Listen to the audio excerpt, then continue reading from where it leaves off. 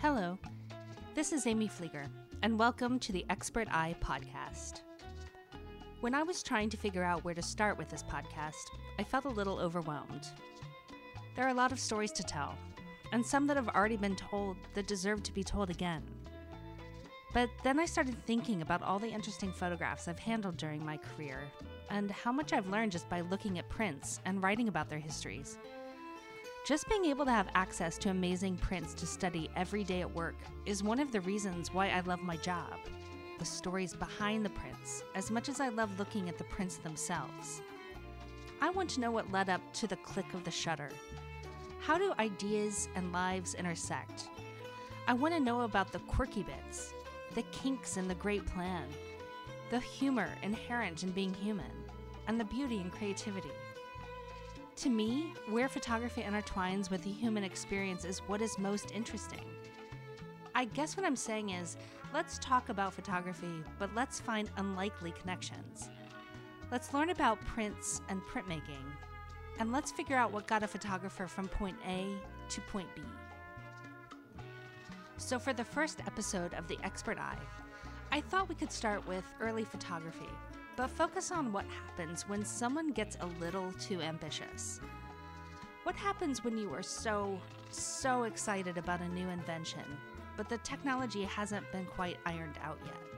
What happens when the result you get isn't what you planned on at all, but it's still actually kind of great?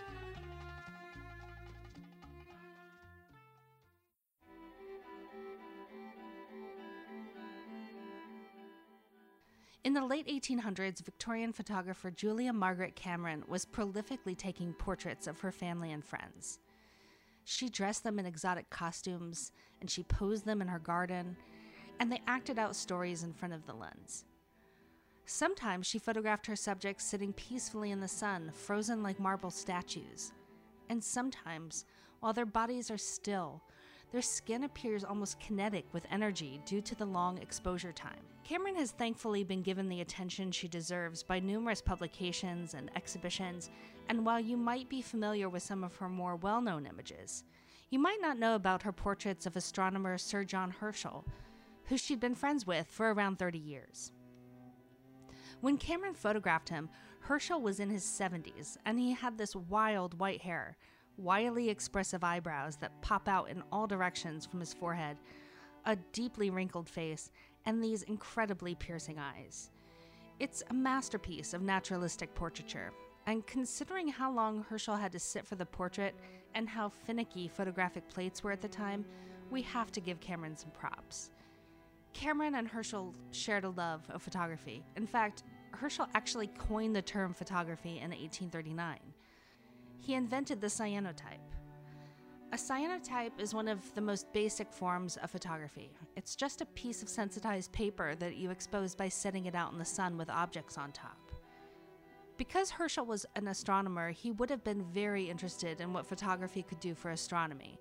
And it's not surprising that once photography was invented, people immediately started looking up and wondering if they could photograph the celestial world. But what we were asking of photography was kind of a lot.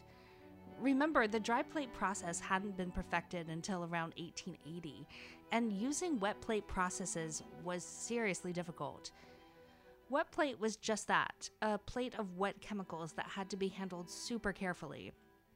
There were a lot of steps to making an image. First, cutting a plate from glass or metal, wiping an egg white along the edges, coating the plate with a gooey medium called collodion, dunking the plate in silver nitrate, and then loading it into a camera while it's dripping everywhere, exposing the plate, and then developing it, which is an entirely separate set of complex and finicky tasks.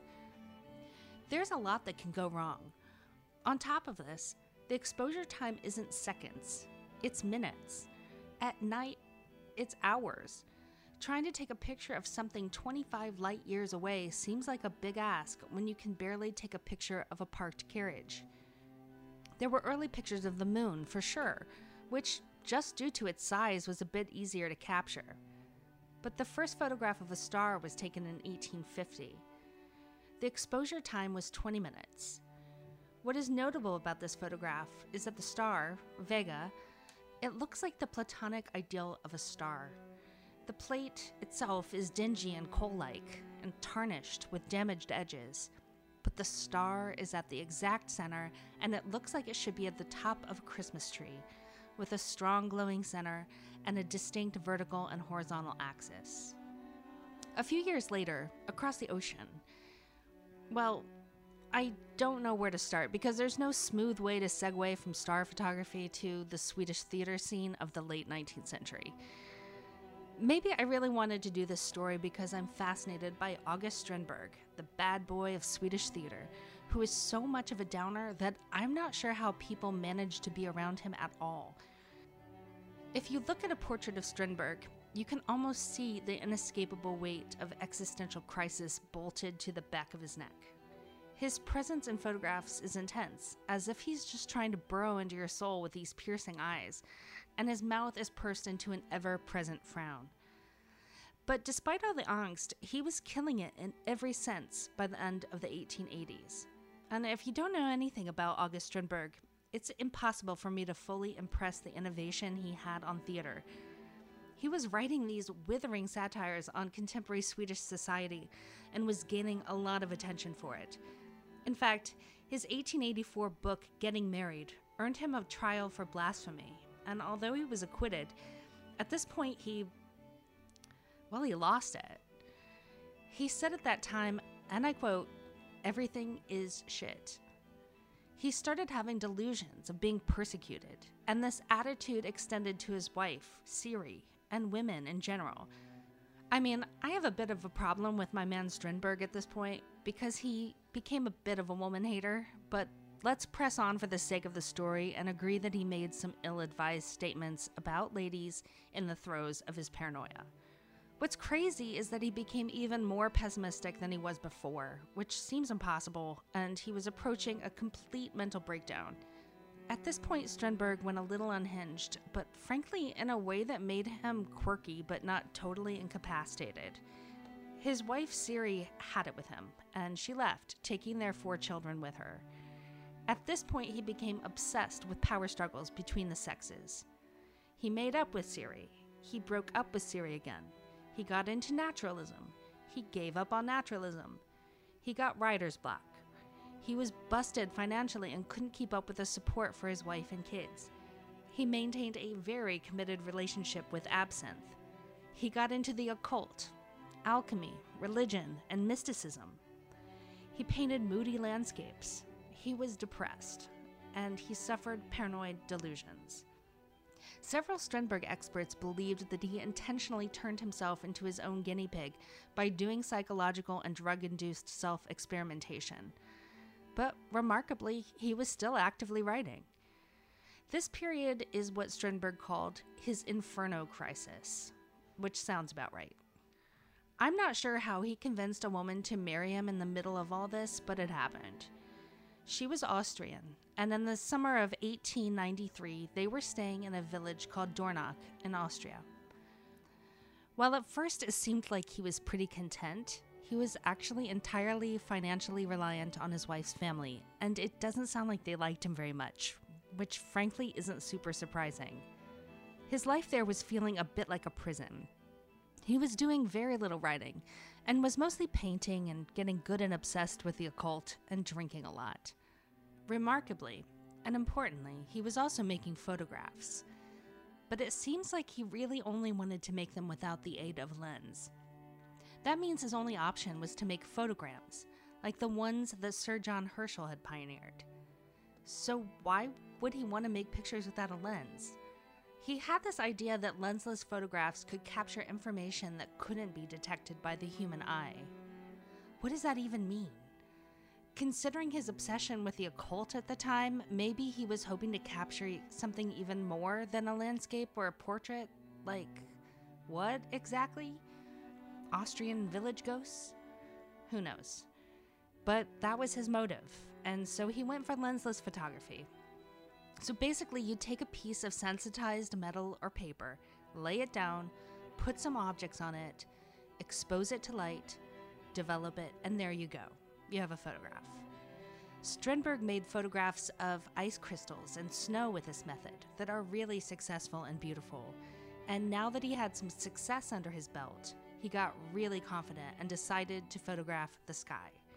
I'm not sure why anyone knows exactly why. Maybe it was the absinthe, but one night he just laid these plates face up in a tray filled with developing liquid outside, pointed at the sky. What Strindberg didn't really get was that you couldn't just set a sensitized plate outside in the night and hope that it would take a mirror image of whatever it was pointed at. It doesn't really work that way for a number of reasons, although I really appreciate the initiative. It was cold, so I imagine Strindberg went inside for a few hours to sit by the fire and to think about existence and death and how he just managed to get a woman to marry him even though he was a total downer. And eventually, he threw the lap blanket off and went outside to get his exposures. So he goes outside and he finds that dark black and gray plates miraculously have little faint dots on them, which Strindberg perceives to be stars in the sky, which he's actually managed to capture on the photographic plate. He's just freaking out, beyond excited, and he proudly calls these images his celestographs.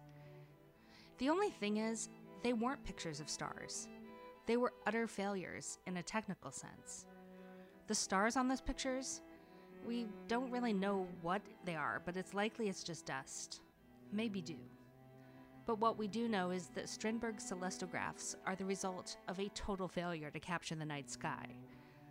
Although his plates have long since disappeared, the worn prints that exist are quite beautiful. They are mottled, swirling browns in a sea of dark green, gold, purple, and rust.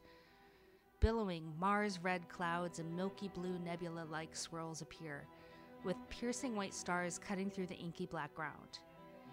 The billowing, almost psychedelic gas formations are chemical and ink stains that are continuing to oxidize. Blue nebula are formed from the discolored oil from a 100-year-old fingerprint. By all accounts, Strindberg did believe, at least for a while, that he had been successful. But maybe when he didn't receive any feedback from the president of the Astronomical Society of France, he realized that he may not have had what he believed. He certainly didn't succeed in photographing the night sky, but he did know a thing or two about innovation and experimentation. And while you can argue that Strindberg's night sky photographs are an utter failure, another way to look at it is that he arguably created the first abstract photographs. Just like painting is brush, ink, and canvas, photography is just ultimately light, chemicals, and a surface. He just stripped everything down to the most basic building blocks. I wonder if experiments like this helped Strindberg hit the proverbial reset button. Maybe just letting nature do its thing allowed him to get a little bit loose and improvise in the middle of a period of personal crisis. Maybe it helped him express himself in a new way, aside from the written word. Maybe it gave him an outlet for some of the restless energy. It's hard not to imagine how life would have been different for Strindberg if he had lived today. Mental illness was obviously not something that people totally understood at the time. Even after things got better for Strindberg and he climbed out of his Inferno crisis shortly after, he still had some more major mental breakdowns. Perhaps if he'd lived today, he would have had access to the tools that would help him manage the chemical ups and downs in his brain. It's terrible to think about how many people were struggling with mental illness, and how many of these people are the names we know today as the giants of classical music, theater, literature, politics, and science. Strindberg managed to create remarkable things despite his affliction, which is truly amazing. So there you have it. I managed to get you from Sir John Herschel to August Strindberg. Herschel created a method of taking photographs that didn't require a fancy camera or lens, and Strindberg, in another country, picked up on the method and tried to capture the stars, but instead accidentally created stunning abstractions. Shot for the stars, captured fingerprints. You know, Strindberg and Herschel probably would have hated each other, but I like to think at least that Herschel would have been happy that one of his inventions led to something beautiful and unexpected. One final note about their commonalities. Both men had great hair.